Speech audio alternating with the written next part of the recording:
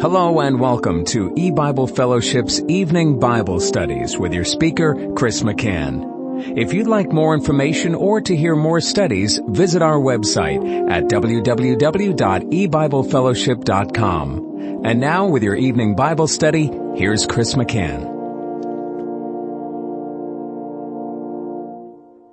Good evening and welcome to E-Bible Fellowship's Bible study in the book of Revelation.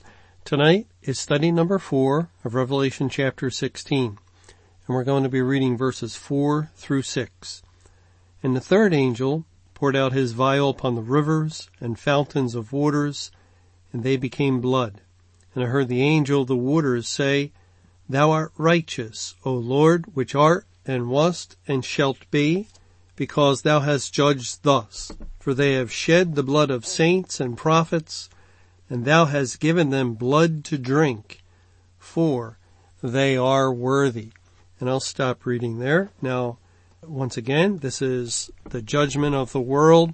God is sending forth his people, his messengers, that are going forth with Christ, the Spirit of God, to bring the wrath of God. It's judgment day.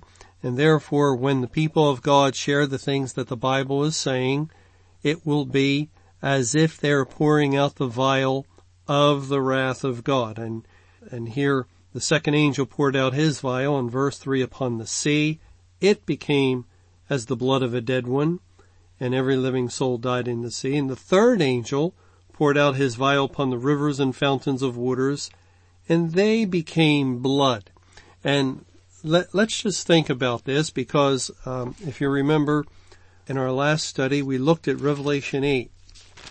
And in Revelation 8, it said in verse 8, And the second angel sounded, and as it were a great mountain burning with fire was cast into the sea, and the third part of the sea became blood.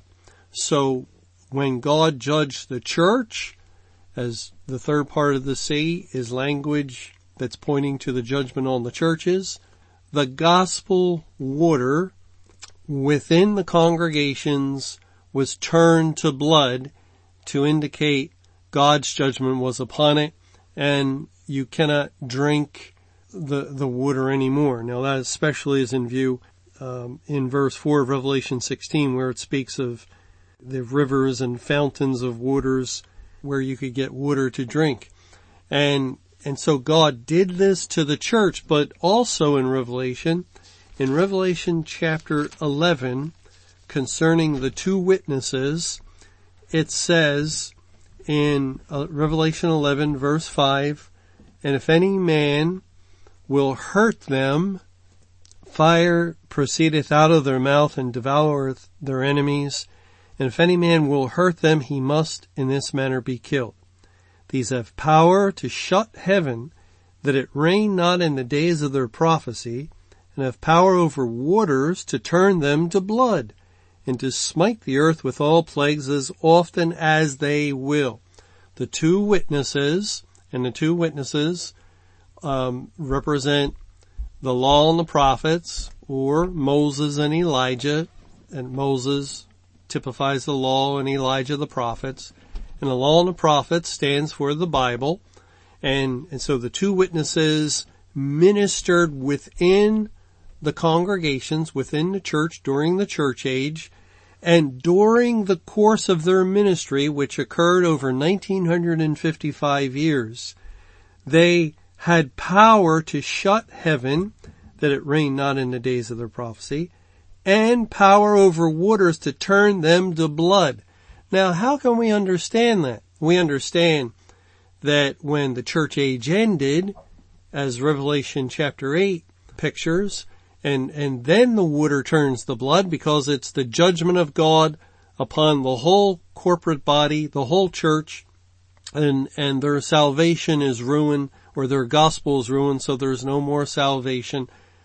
But how could the two witnesses, while within the church, the witness of God's word within, turn water to blood? And the answer is that through the teaching of the Bible, as the Bible dictates and the Bible commands what is the true gospel. And the Bible says, for instance, in Revelation 22, in verses 18 and 19, that whoever subtracts from the word or whoever adds to the word, the plagues written herein shall be added unto them. And therefore the word of God all through the church age would turn the water of a church that went astray or a denomination that went off and dared to subtract or add to the word of God.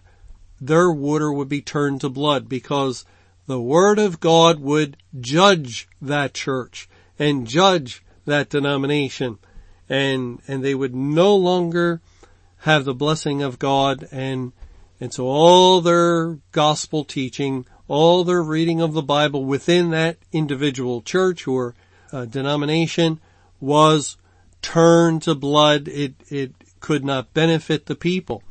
And that's exactly the idea here in Revelation 16, where the vials are poured out upon the sea and the river and the fountains.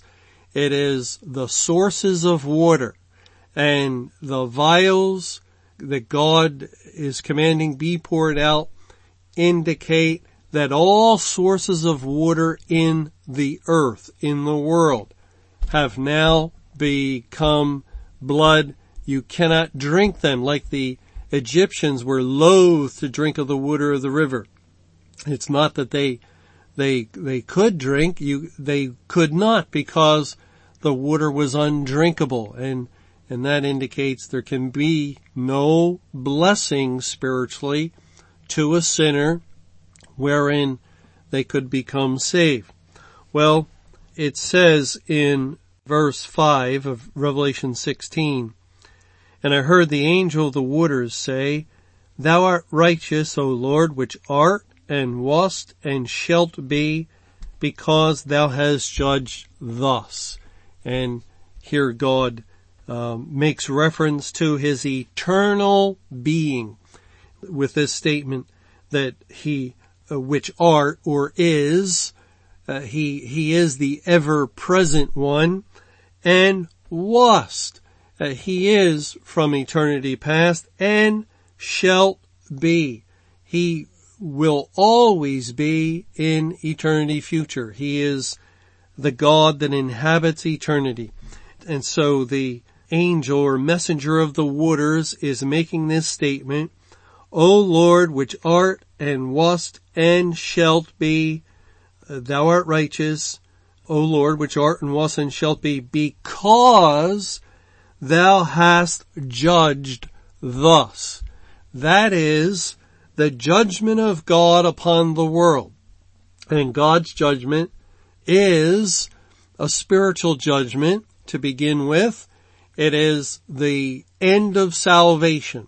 The day of salvation has ended, and the light of the gospel is put out. The earth is dark in a way it's never been dark like this before, where there is no possibility of salvation anywhere in the world. Not outside of the church and not in the church. Not with the old and not with the young. Not with the rich or the poor. Not with anyone at all who is in their sins. There cannot be salvation. And yet thou art righteous, O Lord, because you have judged this. This is a righteous judgment. And righteous means just that. It is right. It is good. It is just. It is proper. It is according to the law. The wages of sin is death, and God graciously, kindly, mercifully, long-sufferingly, patiently put up with the sins of mankind for thousands of years. Thousands of years. We can't even imagine, because we're creatures limited to 70 or 80 years at best. Some live a little more and others die a little sooner. But for thousands of years, generations and generations of sinners have entered into the world and have all done the same thing. For all have sinned and fallen short of the glory of God. And there is none righteous, no, not one. And this righteous God, this perfect, holy, and just God has endured the sins of mankind in generation after generation in order that he accomplish his salvation plan and save his elect. And so God permitted time to continue. There was a need for this. It was necessary that a certain period of time and seasons be allowed to unfold in order for God to save each one that he intended to save from the generations of man that would enter into the world until the last one to be saved was saved in God's perfect timetable by May 21, 2011, that mark 7,000 years from the flood on the very day, the equivalent day, that the Lord shut the door of the ark. It was the 17th day of Noah's second month when he shut them in and brought the flood waters for 40 days and 40 nights to destroy the earth. And on that equivalent day, 7,000 years later, May 21, 2011, that had the underlying Hebrew calendar date of the 17th day of the second month, God shut the door. It was the last day of the Great Tribulation, the 8400th day. It was Judgment Day for the world, and God turned the waters of the world to blood on that day, and it was a righteous judgment. Finally, the time had come. Finally, God would no longer be long-suffering with the sins of mankind, and now mankind would be judged. The official day of the Lord, the official day of judgment had come, and so God, in shutting the door and putting out the gospel lights and ending the latter rain and turning whatever water there was in the world to blood, God did a righteous and just thing, and it's being recognized here. Thou art righteous. There's no injustice or unrighteousness in this at all. Although some have made that accusation when they hear that the door is shut and there is no more salvation. Well, they say that's not fair. That's not just. That's not right, they say, for little children or for babies born after that time. Or that's not right for these people or those people. And no one can make that charge. No one can accuse God of doing something that is not right, that is not just, that is not proper when it comes to the judgment of mankind. God only had a salvation plan available in order to save his elect, and since he knows who they are, he could end that salvation program. Obviously, from his perspective, let's take a look at it from God's perspective, as he has that eternal perspective on things. He knew, of course, who the last one to be saved was. He saved that individual, and now there's no more elect. Everyone whose name was written in the Lamb's Book of Life was found. There are no more lost sheep of the house of Israel. They've all been brought into the kingdom of heaven. They are all children of God, every one of them, and therefore God opens up his word in the day of wrath to reveal the righteous judgment of God. Remember that verse in Romans chapter 2. It says in verse 5, But after thy hardness and impenitent heart treasurest up unto thyself wrath against the day of wrath and revelation of the righteous judgment of God. So God completed his salvation program. He saved the last of the elect. And therefore there's no purpose any longer. The gospel was never intended as like some sort of psychological ointment for mankind that are unsaved, just so it could benefit them to think that there's a possibility of salvation.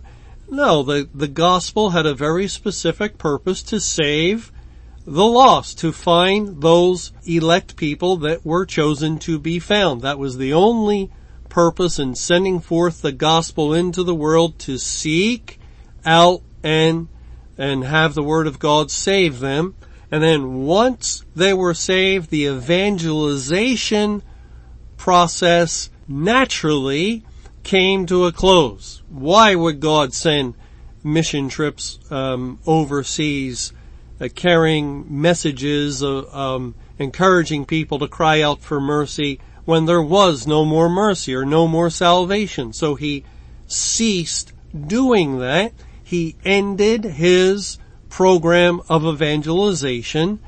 He had accomplished his purpose. He had done it. It was all finished now. As far as who were to be saved, they were found and saved. And so God then makes that known. And you see, that's the problem. If God had saved all the elect and had not made it known, well, then people wouldn't be disturbed. But he makes it known as part of the righteous revelation in the day of wrath. That's when we've come to know this. In this period after the tribulation, in Judgment Day, we've learned certain truths about God's judgment, spiritual judgment. The elect are left on the earth to live through it, and so forth. And people are upset, and people make accusations. It's not right. It's not just. And it really, just as someone would say that election is not right and it's not just. It's not fair. God's not giving everybody an equal chance. It is what some people accuse God of when they hear about election, that God will only save those certain individuals that were predestinated to become saved. Oh, I don't like that. They say that that's not fair. And, of course, in Romans, since we're there, God warns about that kind of thinking when he says in verse 8 of Romans 9, "Therefore hath he mercy on whom he will have mercy, and whom he will he hardeneth. Thou wilt say then unto me, why doth he yet find fault? For who has resisted his will? Nay, but, O man, who art thou that repliest against God? Shall the thing formed say to him that formed it, why hast thou made me thus? Has not the potter power over the clay of the same lump, to make one vessel unto honor, and another unto dishonor? What if God, willing to show his wrath, and to make his power known, endured with much long suffering the vessels of wrath, fitted to destruction, that he might make known the riches of his glory in the vessels of mercy, which he had afore prepared unto glory?" So here God is saying he is sovereign. It is his salvation plan. He will save whom he decides to save. And when people fight back and kick against the pricks and argue with God, well, God just simply says he will have mercy upon whom he will have mercy as sovereign Lord. And it's the very same thing when it comes to not who God saves, but when he saves. And when he is determined to save within a set period of time, and to then end his salvation on an appointed day that he has reserved as the day of judgment, and then if it be God's will to allow the world to continue on for a prolonged judgment day, as he has done, a very likely 1600 days, then who can argue with God? Who can say it is not just or right, or that God, or that this teaching is not good, and it's really implying there is fault with this judgment. There is error. There is something wrong with this judgment of God. That children could be born, that there's a world full of people, and God is allowing 24-hour days of time to pass one after another without saving any of them. Oh, they accuse. What a horrible thing that is. Well, who are you if you think that, or if you believe that? Who are you to argue with the righteous judgment of God? Isn't God, even in this judgment, showing himself to be a gentle, merciful God, that is kind towards even those that he is destroying?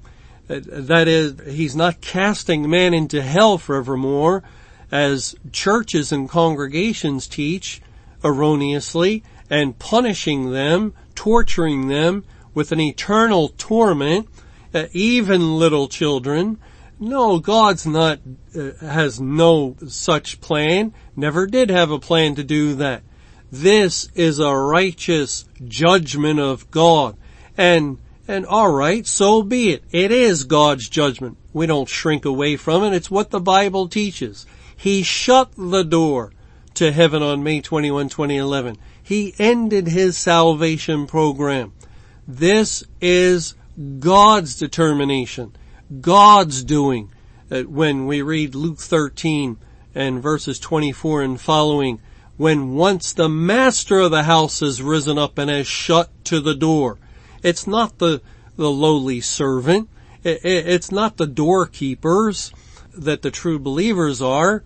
We're just servants. We're people who do the will of the master. But it's the master of the house who rose up and has shut to the door. It was God who shut Noah in. We read in Genesis chapter 7. Noah didn't shut the door of the ark. God shut him in. And it's God who shut the door in our time. And so God is sovereign over whom he saves. Jacob have I loved, but Esau I hated. I will have mercy upon whom I will have mercy. And God is sovereign over when he saves. There is a day of salvation, and the last hour was the 11th to the 12th hour in that work day. As the Lord Jesus said, are there not 12 hours in the day? And I must work while it is day, for the night cometh when no man can work. That's the judgment of God. The judgment of God is that the work, and this is the work, it says in John 6, 27 through 29, that when the Jews were saying to Jesus, tell us what works to do, or what is the work of God? And Jesus responded, this is the work of God, that ye believe. Well, you perform that work, the Bible says, while it's day, while it's the day of salvation, while the spiritual sun is in the celestial heaven, and the spiritual moon and the spiritual stars. And God tells us when those lights of the gospel, which enlighten the world, will be removed. Or immediately after the tribulation, and the Great Tribulation ended on May 21, 2011, after an exact 23 years, 8,400 days, on the mark of 7,000 years from the flood, God ended the tribulation and let it be known, this is the day I shut the door to the world. And God used the resources of the most faithful ministry on earth to get that message to all the world in an unprecedented manner, because he wanted people to have that advance notice, and they were warned. And now, it's people who knew all about that charge and accuse. It's just not right. Well, God says in His Word, this is judgment day. This is a righteous judgment. There's nothing wrong with it at all. Just like there's nothing wrong with election for God to do as He so chooses to do with vessels, with His pottery as He is the potter, with sinners that deserve only destruction. None deserve salvation.